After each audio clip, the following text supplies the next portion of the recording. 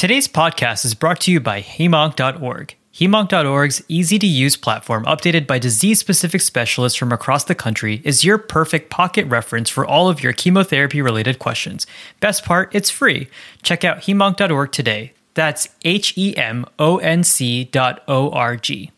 Hey friends, this episode of The Fellow on Call is not meant to be used for medical advice and is intended for educational purposes only. Patient information has been modified to ensure privacy. The views expressed in this episode do not necessarily reflect the views of our employers. Enjoy!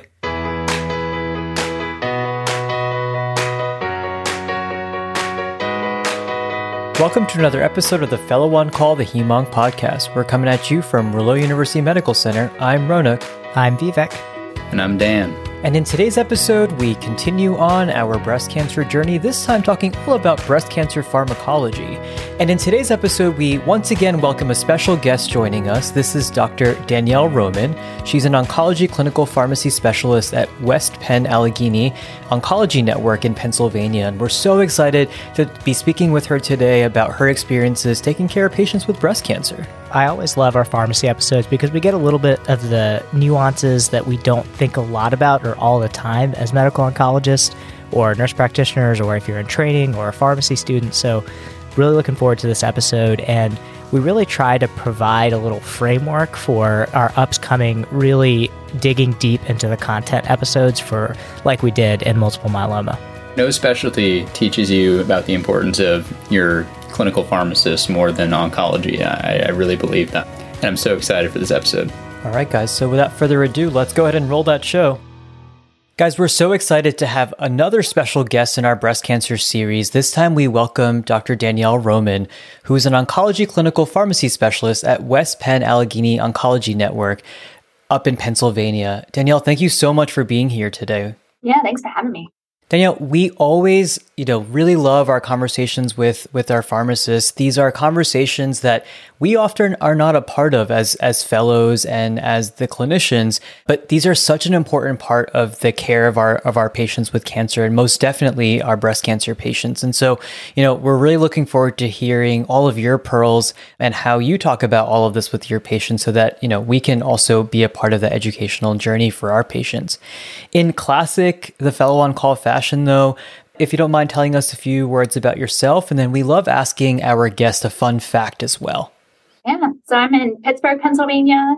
I've been working for my current institution, so that the parent company's Allegheny Health Network. Been here for a lot of years now, so my role has transitioned a bit over time, but I'm currently clinical pharmacy manager, and then I practice in a community setting. So I'm seeing lots of different tumor types, breast cancer included, but always keeps me on my toes, and I like that part of my job. And in terms of fun fact, so I am the oldest of 6 kids. So I come from a really big family. I guess probably people would say maybe I'm the bossy one, being the oldest child, but it makes a lot of fun. And my younger siblings, my younger sisters are 14 and 16 years younger than I am. So when we get together like we did recently for the Easter holiday, it's a lot of fun. Yeah, that's incredible. My brother's 8 years older than me, and he always tells me, where do you think you got your personality from? Somebody has to pave the way and break the parents in and all that other stuff too. I was that one. So they all have me to thank. All right. So I'm just going to go ahead and kick us off with our first case. So let's say we have a 33-year-old female with a 3.5 centimeter ER/PR positive, HER2 negative, invasive ductal carcinoma, who underwent lumpectomy and sentinel lymph node biopsy. Her sentinel lymph node biopsy was negative for nodal involvement. Her Oncotype DX score was 18. She completed her planned radiation therapy and now comes to medical oncology clinic to discuss the risk-benefit of adjuvant hormonal therapy with ovarian suppression and endocrine therapy versus chemotherapy followed by ovarian suppression and endocrine therapy. So we're just kind of using this case as sort of a jumping off point. Many times we have these women who just end up getting chemotherapy, but we just wanted to use this case for some discussion points on the pharmacologic management of these patients. So let's start with the endocrine therapy portion for patients like this. So when we think of patients, we identify them as premenopausal or postmenopausal. And for our listeners, for patients who are less than 60, menopause is defined by amenorrhea for a year or more, as well as, in many cases, getting an FSH and an estradiol that's in the postmenopausal range. for women that are 60 or older, we kind of just assume that they're in menopause. So that's how we make our distinction of premenopausal versus postmenopausal. And we think of that at the time of diagnosis. So it's really important that that's how we're defining these women. So our whole goal here is to decrease estrogen exposure to breast cancer cells if these cells are dependent on this estrogen pathway. So for this patient, let's say we had a plan for ovarian suppression with leuprolide and tamoxifen. And for our listeners, remember that tamoxifen is a selective estrogen receptor modulator, or SERM medication that you might see. So let's start off with the leuprolide. So can you tell us how the GnRH agonist causes ovarian suppression and the frequency of dosing that you see with this? And then how do you as the pharmacist think about counseling patients when they're getting something like leuprolide? Yeah, so we talk about GnRH agonists, or another term you hear a lot is the LHRH agonist. So same thing there with medications. So here we're talking about drugs that are agonists of the pathway. So you have the hypothalamus that's releasing LHRH, is stimulating the pituitary, releasing the FSH and LH, and then ultimately that's stimulating the ovaries to release estradiol. So what you have here is you actually have drugs that are agonists of this pathway, so agonists of that LHRH or GnRH. So you see them actually initially cause a surge of FSH and LH and a surge of estrogen resulting from that. But ultimately, what we're looking for here is you get negative feedback of this. So once you get that kind of initial surge, you actually are getting negative feedback through that pathway, which is what we're looking for. It's going to shut down ovarian production of estrogen. That's ultimately what we're looking to do here. That doesn't happen initially. It sometimes takes somewhere in a week to 2 weeks. You get a little bit of that initial surge and then the shutdown of that pathway. So with that, in terms of dosing conversations here. So we're really talking in breast cancer, we're really talking usually about 2 medications that have this action, or the GnRH agonists. So predominantly that's going to be leuprolide in the form of Lupron. And then we have our second agent of goserelin, brand name Zoladex. So I think one of the tough things with these agents is that we're using them in other disease states too, like prostate cancer. And there are some differences here. There's a lot of different formulations out there, but we're really going to focus on Lupron and then Zoladex from the breast cancer standpoint. And there's some key differences between those two. So if we look at leuprolide in the form of Lupron, this is going to be an IM injection. The dosing can be either every 28 days, or there is a 3-month depot formulation of Lupron that can be used. I think one of the key things here too is that the dosing of Lupron is different from the prostate cancer dosing. So it's going to be lower dosing that we're using in breast cancer. So typically the 3.75 milligrams, that's the every 28-day dosing. And then 11.25 milligrams is the every 3-month depot dosing. That's kind of the 2 formulations that we can see used for Lupron. And then the other agent is the goserelin or Zoladex. A big difference with this one is that we're talking about sub-Q injection. So it's actually an implant that is sub-Q administration into the abdomen. So it's a really small, almost pellet-like implant that is placed in the abdomen. And that is an every 28-day dosing. So for that one in particular, we're really kind of limited in our dosing and our schedule here. I think in other countries, there might be some longer formulations available, but in the US right now, we just have the every 28-day dosing. It makes a lot of sense. And that's really interesting because I see a lot of times that sometimes we reach for that Lupron because we can do an every 3-month dosing for it, rather than thinking about coming back once a month for these women who will be on hormonal therapy for several years. And so I want to talk a little bit more about side effects, and I think this goes well with tamoxifen as well. So tamoxifen being the selective estrogen receptor modulator, meaning it has got agonist activity in some tissues and antagonist activity in others. So we have in the breast, it's got an antagonist activity. In the uterus, it has an agonist activity. In the bones, we have more of an agonist activity. So, when we think about something like tamoxifen, that's what we see. But for you, when we're thinking about side effects, and from you as a pharmacist, what should we think about side effect profile-wise for these medications? You're really thinking about menopausal-like symptoms as kind of the big one that we see for a lot of our patients. So with a lot of these hormonal or medications that are blocking hormonal stimulation in the body, we're going to see patients have a lot of the traditional menopause symptoms. So hot flashes being a big one here. Patients can have vaginal discharge or vaginal dryness. With tamoxifen, you can have patients that have irregular menses. So it doesn't necessarily cause cessation of menses, but patients can notice an irregularity of that. Sometimes night sweats. We can also see hyperlipidemia with this drug. So it is an agonist in the lipids. So it's just something that to pay attention to with this agent. Sometimes we can see that.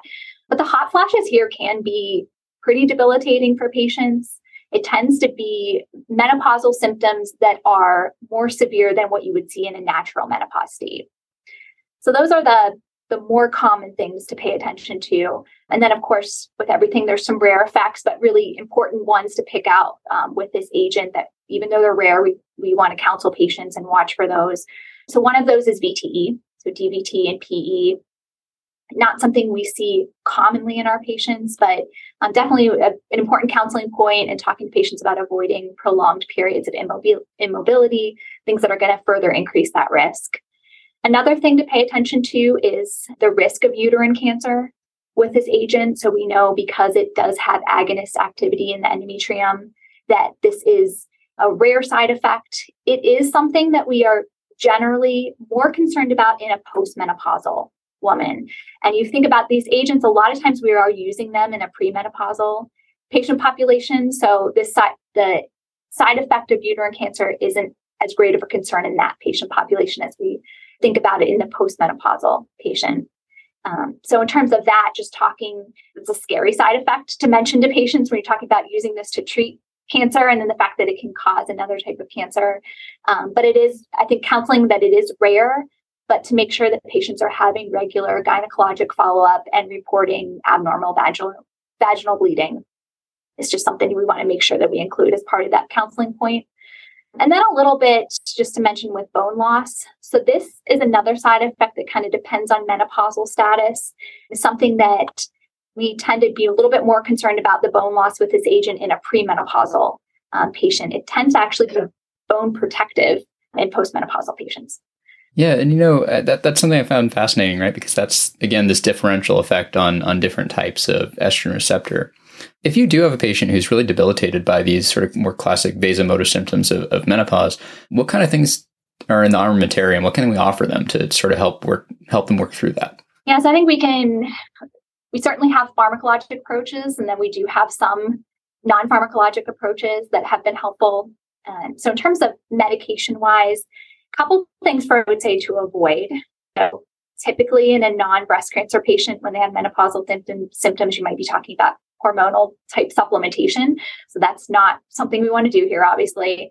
And I think along with that, I tend to make sure that patients are avoiding even like the herbal supplements that might have, because there's a lot of them on the market that could be treating those symptoms. But the concern with some of those is they do contain phytoestrogens or plant-based estrogens. So wanting to avoid anything like that. In terms of what we can use, I think some of the most well-studied options would be in that antidepressant category of medication. So venlafaxine is an example of that. It's considered a preferred option in guidelines for treatment. And then some of the other agents that have been studied are some of the other antidepressant options. So things like citalopram, escitalopram, paroxetine, fluoxetine, sertraline. So there is some data to support all of those. Usually starting low dose and titrating up to effect. There's actually some data with gabapentin and using it for hot flashes. And then rarely we can reach for things like clonidine if we need to, but we tend to try to first go with that antidepressant category. So an SSRI or an SNRI. And then in terms of the non-pharmacologic treatment approaches, which can be really helpful in some patients, so things like acupuncture, increasing physical activity, potentially things like yoga, and sometimes using those in combination with some of our pharmacologic options are helpful. You mentioned, obviously, not wanting to give exogenous estrogens while someone's on tamoxifen. Are there other drugs that are known to have like strong interactions with tamoxifen that we should avoid in these patients? Yeah, so tamoxifen is definitely one of those that I'm always teaching any pharmacy students or residents that I'm working with. Is this is actually, there are some interactions here that you really should question. A lot of times when we run interaction screens, we get tons of different interactions, but this is actually one to pay attention to with tamoxifen. So here the concern is that you have tamoxifen that needs to be converted to an active metabolite of endoxifen, and that is done by CYP2D6. So any agents that are, especially the strong inhibitors of 2D6, but really even some of the moderate ones, are going to be best to avoid just because of that concern that you're not going to be getting that conversion to the active metabolite of the drug. So some good examples are actually drugs that I just mentioned could be good to treat hot flashes. So things like fluoxetine, paroxetine, bupropion. So those SSRIs or SNRIs, those particular ones are definitely ones that we tend to stay away from because they have more of that strong inhibitory concern. There are some ones that aren't as major concerns. So citalopram, venlafaxine, escitalopram, and sertraline. So your Celexes, your Zolofts, your Effexors tend to have very minimal impact on that. So those are ones that you can safely use with tamoxifen. That's really good to know. We'll have to make sure that we highlight that in our show notes for sure. I had no idea that there was significant interaction of those drugs with tamoxifen. Now, Danielle, let's say we switched the case a little bit and our patient was given ovarian suppression and letrozole, which is an aromatase inhibitor instead of a SERM. So, what I want to know and what I'm curious to learn is what are the key differences between the side effects of a SERM and an AI? And then, are there any big drug interactions here that we need to worry about? With the AI class, a lot of similarities. So those menopausal symptoms in terms of the similarities, the differences would be that we don't see the same concerns for DVT and the uterine cancer concerns. AIs have some additive concerns though. So bone loss here so this is particularly in that postmenopausal patient populations where we're generally using these. So definitely a concern for bone loss and something that we monitor for in these patients baseline and then periodically throughout treatment. So at least every couple years monitoring a DEXA scan. And then the other big one here that's a big difference is that we do see quite a bit of arthralgia and myalgia with the AI class. This can be up to 50% of patients. Usually about 6 weeks or so after the initiation of treatment is when we see it, and can worsen over that first year of treatment, can be really debilitating for some patients. Seems like those patients that have some baseline joint issues tend to be the patients that kind of have exacerbated. That's not always the case, but that is a risk factor I've definitely seen play out in practice in terms of those patients that tend to develop more of the side effect and can be sometimes a difficult one to treat. So we can use things like, so some of the agents we talked about before, so there's some data with using duloxetine or Cymbalta here, acupuncture potentially, exercise can help. The other thing that we can do is trying an alternate AI. So sometimes you start with one AI, the patients develop really debilitating arthralgia, myalgia. Sometimes switching to another AI doesn't always fix things, but it sometimes can be helpful for certain patients. Yeah, that's great. And I know that I've seen that in clinic where we will switch between AIs. And if they can't, we try to do things where you can do a couple of years of tamoxifen, a couple of years of AI, and we'll talk a lot about those in our upcoming episodes. So I want to go back to our patient with this ER/PR positive, HER2 negative 3.5 centimeter tumor. Oncotype again was 18. Let's say we talk to the patient. We know we can get, based on that Taylor RX study, we can get a few percentage points improvement in invasive disease-free survival with chemotherapy. And we were talking about TC times 4. So this is something that we'll see a lot in adjuvant breast cancer for hormone-positive patients. This is given Q21-day cycles.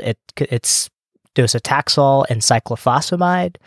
One of the biggest questions, so we've talked about general chemotherapy side effects in previous episodes, but one of the biggest questions that we get from women who have to undergo a surgical lumpectomy or mastectomy, and now we tell them that, hey, alopecia is part of this regimen. One question I had is, do some patients actually keep their hair with this regimen? And the second question is, I see things about scalp cooling devices, and I know there's little data behind this, but just curious your thoughts from the pharmacy perspective on something like that and this idea of alopecia.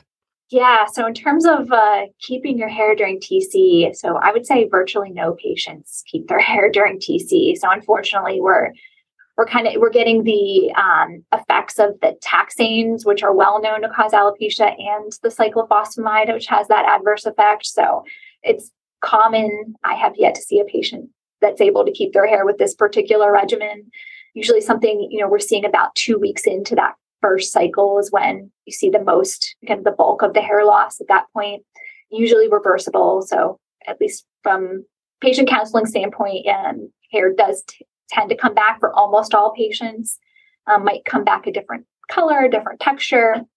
And it's usually total body alopecia that you can see with the taxane. So in particular with this regimen. So not just the hair on their head, but eyebrows, eyelashes, all of that. Scalp cooling definitely is something that I think is gaining even more knowledge around it. And from a provider and a patient perspective, something that we're starting to see a little bit more in practice. So it is potentially a way for patients to prevent the side effect of alopecia.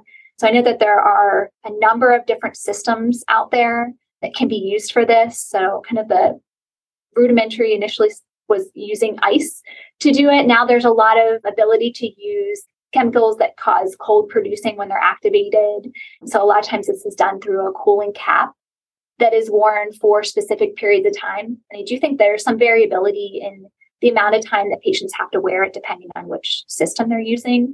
But it usually is wearing the cap for some period of time before the treatment starts. So on the day of treatment, they come in, they've had the cap on for a little while before treatment starts, keep it on throughout the duration of the infusion, and then for a period of time after. So I know one of the cooling caps that I have seen used in practice where I'm at, I think it's a 1 to 3 hour period of time after the infusion completes. So it definitely kind of adds to the day and what's going on for the patient, but some opportunities there. And the thought behind it is just really that you're causing, vasoconstriction, less chemotherapy exposure with the hair follicles, and kind of slowing down the hair follicle activation.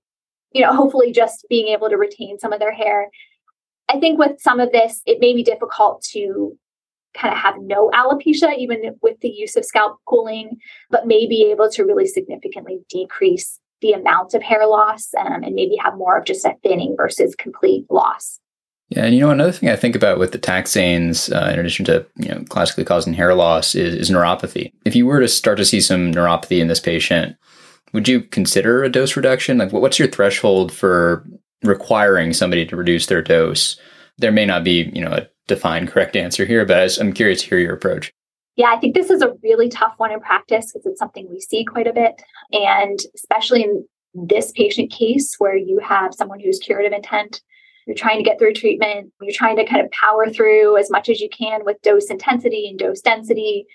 But I think, usually when we're getting to the point where the neuropathy is really limiting, definitely when it's limiting self-care activities. So if they're really having trouble with walking, dressing themselves, those kind of the basic activities is really when we need to talk about a dose reduction. Sometimes a little bit earlier than that, but usually we try to power through as much as possible. I think with the taxanes, one of the good things with neuropathy is we do know that it is typically reversible. So if you're able to get patients through treatment, it can take months to reverse, but usually is completely reversible. But I would say usually when we're kind of getting into that, definitely by a grade 3, sometimes even in a grade 2, where we're talking about some degree, usually a 20% dose reduction. Do either of you have trouble remembering the nuances of all of these chemotherapy regimens? Rona, I don't have that problem. And you know why? It's not because I know everything, but it's because of HEMOC.org. And anytime I see a new patient that I'm about to start chemotherapy, I go to this website. It's free, easy to use, evidence-based. It's my go-to anytime I start my patients because it gives me the dosing schedule and all of the up-to-date information. Yeah, I'm a big fan too, and used it today in clinic, in fact. Not only do they break down the regimens by disease subtype, but they also provide links to those original articles that led to the approval of the therapies listed. Since these pages are updated constantly by disease-specific experts, you'll always be up to date on the latest regimens and dosing schedules. It's a great supplement to our Fellow on Call website. Learn more about HEMONC.org by visiting their website. That's HEMONC.org. I wanted to present another case to you then, just to kind of give another scenario. And I'm just really enjoying this conversation. So this time, Danielle, we have a 48-year-old female with a breast lump that underwent diagnostic mammogram showing a 4.2 centimeter spiculated mass in the left breast. She had a palpable, movable axillary lymphadenopathy. And then she had an ultrasound-guided core biopsy, which was consistent with triple-negative breast cancer in both the primary mass and the lymph node as well. And so we plan to initiate what we call neoadjuvant chemoimmunotherapy. So before this pivotal Keynote 522 trial that led to the use of chemo IO, these patients would often get neoadjuvant dose-dense ACT.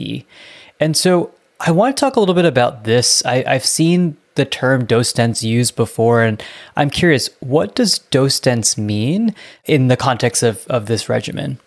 Yeah, so here we talk about giving AC or doxorubicin cyclophosphamide in a dose dense manner, which we're talking about exactly that. So giving it those doses closer together. So the doses are actually the same, whether you give it dose dense or kind of the traditional every 3 week, but you're giving shorter intervals between treatments when you give it in the dose dense way, which is an every 2 week regimen compared to the standard, which was the every 3 week regimen. So one of the things you definitely have to think about when you're giving it dose dense is you need to give that patient growth factor. So they're not getting as much time for count recovery in between cycles. One of those limiting factors is neutropenia. So it's unlikely if you give it in a dose dense fashion that patients' neutrophils will have recovered to an adequate level to give that next cycle once you get to that 2 week point. So they really need to have that prophylactic growth factor up front to try to be able to continue that in a dose dense fashion. So then by the same virtue, then would you expect things like nausea, which I suspect based on this regimen to be pretty severe? Would you also say that those symptoms are more severe? And if so, what sorts of antiemetic agents are you considering using in these patients to minimize that? From my experience, I don't see that notice that nausea is more severe with dose dense versus the every 3 week regimen. But AC is definitely one where it's highly emetogenic. Without adequate prophylaxis, most patients are going to have a significant issue with nausea and vomiting here. So we treat it pretty aggressively. So we pretty much give all of our antiemetic drugs that we can as prophylaxis up front. So you definitely want patients to be getting a 5-HT3 antagonist. They should be getting steroid with dexamethasone, a neurokinin 1 antagonist, so something like aprepitant, fosaprepitant, one of those agents. So at least those three are generally standard. Sometimes we will add in olanzapine. So that is another option. So kind of making it a 4-drug prophylactic regimen. So I actually have a patient that is starting this regimen tomorrow.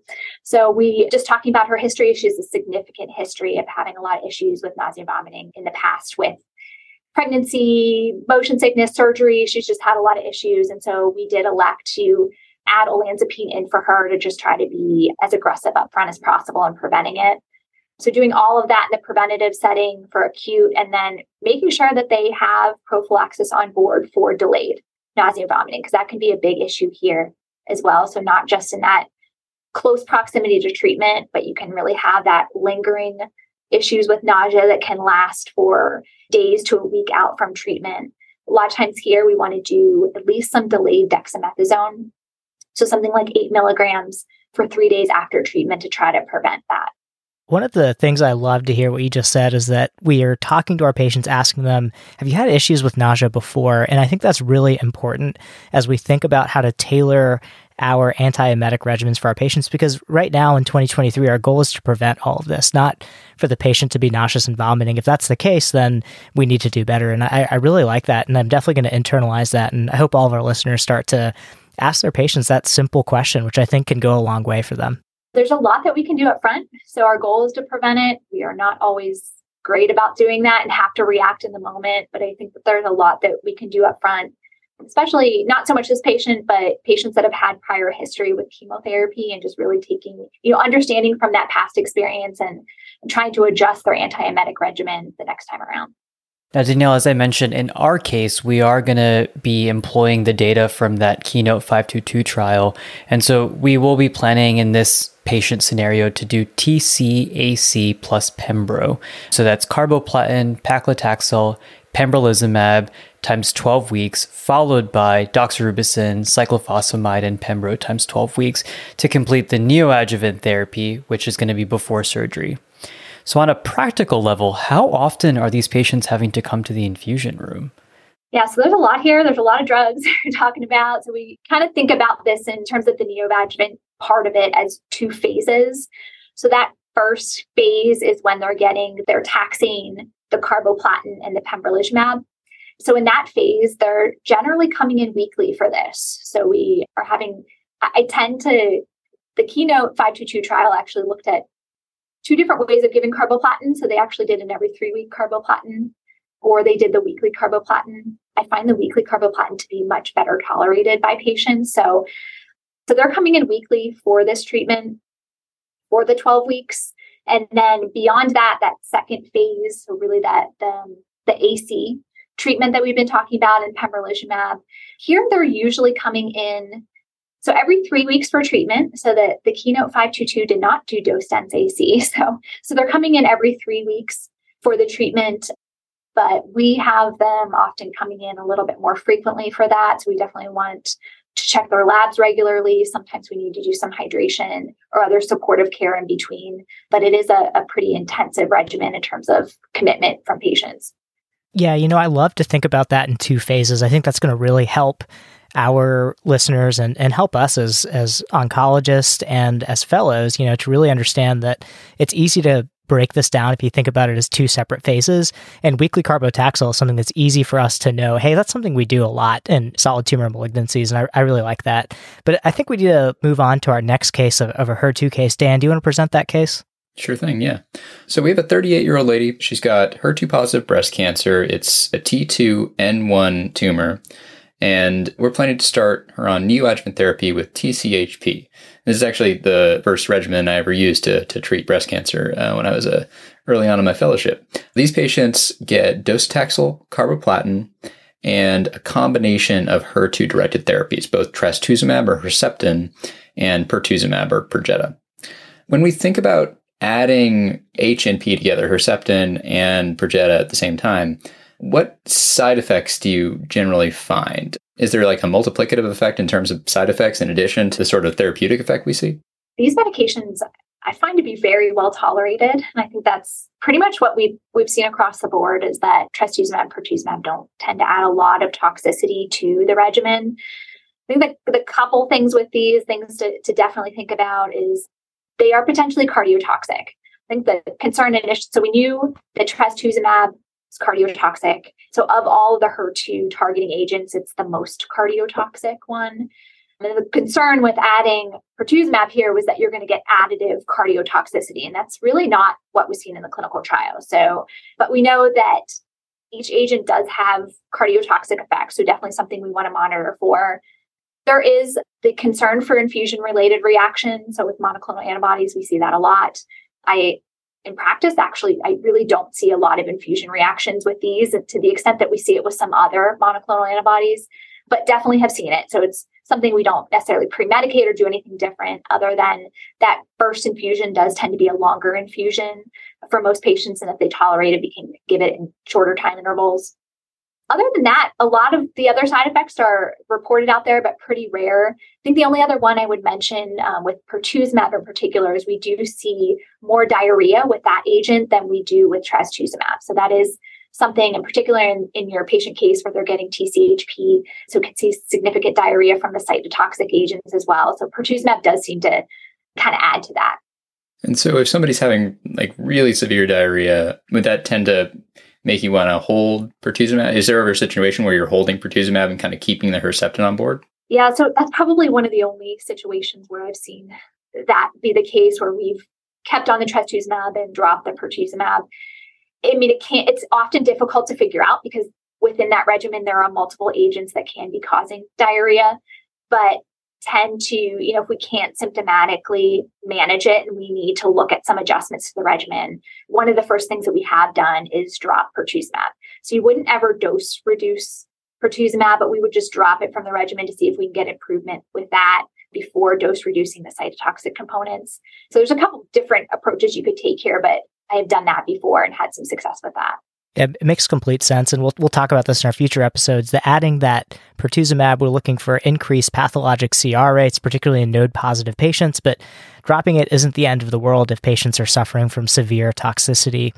One other thing that we mentioned was the cardiotoxicity, and often we get an echo at baseline and then every 3 months, depending on institution and guidelines.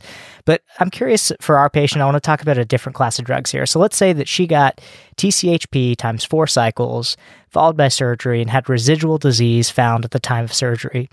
We have data for the use of an antibody drug conjugate, trastuzumab emtansine, also known as TDM1 or Kadcyla, to improve invasive disease-free survival for these patients who did not get a pathologic CR at the time of surgery.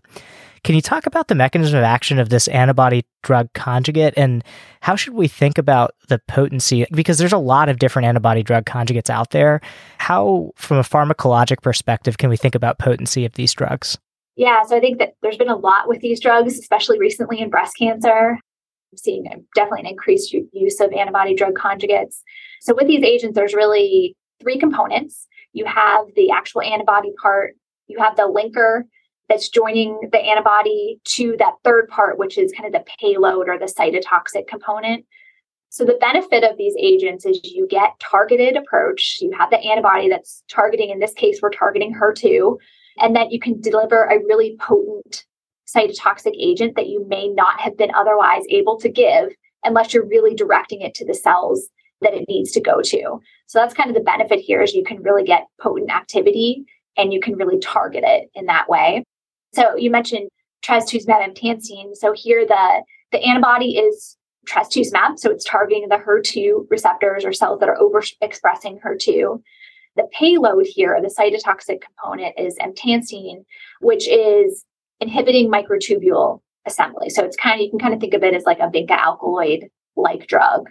So that's kind of the overall thought behind this agent and kind of the components of treatment. Yeah, that's great to know that we have these targeted drug delivery mechanisms that are allowing us to use very potent chemotherapeutic agents for these patients that's targeted to their cancer cells, maybe has a bystander effect if there's heterogeneity in the tumor, that they're still delivering that payload to the area. And we just wanted to mention that another medicine that you'll see is trastuzumab deruxtecan, which is also known as Enhertu, and that's a topoisomerase 1 inhibitor that's linked to it. So just something that you'll see. We'll talk about that more in our HER2-directed episodes. But Ronak, do you want to finish us off with our last case? Yeah, absolutely.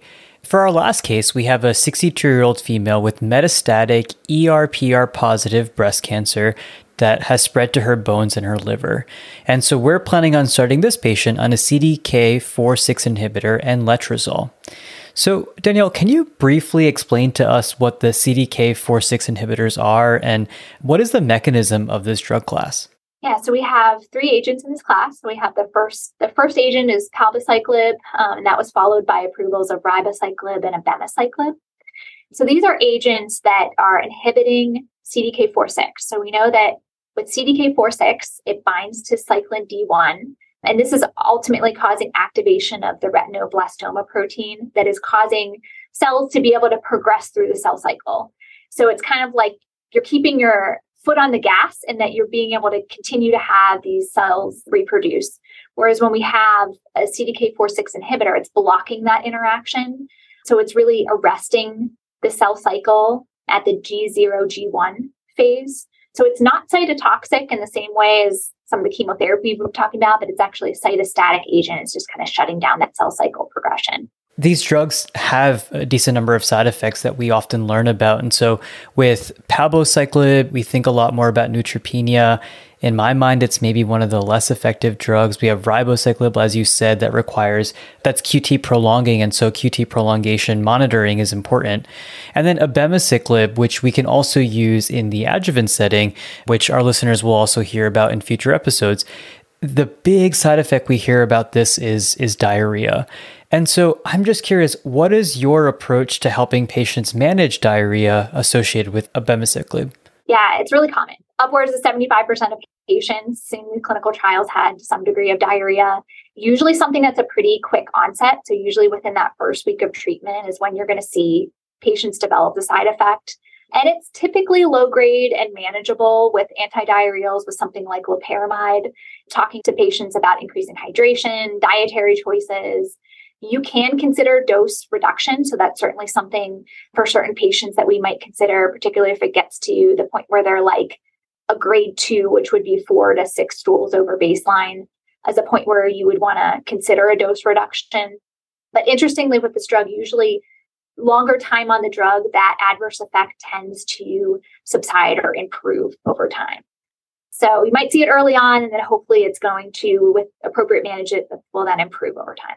So be aggressive about it, and then also provide just supportive counseling as well, that if our patients are able to get through it, hopefully there should be light at the end of the tunnel. Yeah, so don't necessarily have to do kind of a prophylactic approach. Not all patients will develop it, although it is really common, but you certainly would want patients to have loperamide at home, be counseled about when to start taking it, and reporting really significant diarrhea back to us. So let's say this patient ended up doing really well on letrozole and abemaciclib for 6 years, but at that point had progression of her disease. We rebiopsy the progressive lesion, and it shows a ESR1 mutation has been acquired. Planning to start her on a combination of fulvestrant and everolimus. Tell us, what are the scenarios where we're using fulvestrant? How is it given? Is it an oral drug? Is it IV? Can you tell us a little bit about that? Yeah, so it's a kind of similar mechanism to tamoxifen that we talked about. So it is similar in that it's selective for the estrogen receptor, but it actually degrades, or it doesn't just bind, but it breaks down the estrogen receptor. Primarily used in metastatic disease. So that's kind of the main role. If this agent is usually in a postmenopausal woman in the metastatic setting, if you're using it in a premenopausal woman, you want to make sure that she is a GnRH agonist on board as well. Can be used frontline, can be used in subsequent lines of treatment. It is IM, so not always patient friendly. In terms of, it is a gluteal injection. It is a very viscous solution, so it has to be pushed slowly. It can be very painful for patients. Because the way it's formulated is actually, to get the total dose, it is 2 injections. So usually 1 in each gluteal muscle. And then you need to do this as a loading dose. So they get it every 2 weeks for a total of 3 times, and then kind of spaced out to monthly from there. Makes a lot of sense why we're not reaching for that immediately, and particularly in women who are not in the metastatic setting, that we might be reaching for it a little bit later line. So last question I want to ask as we wrap up this episode.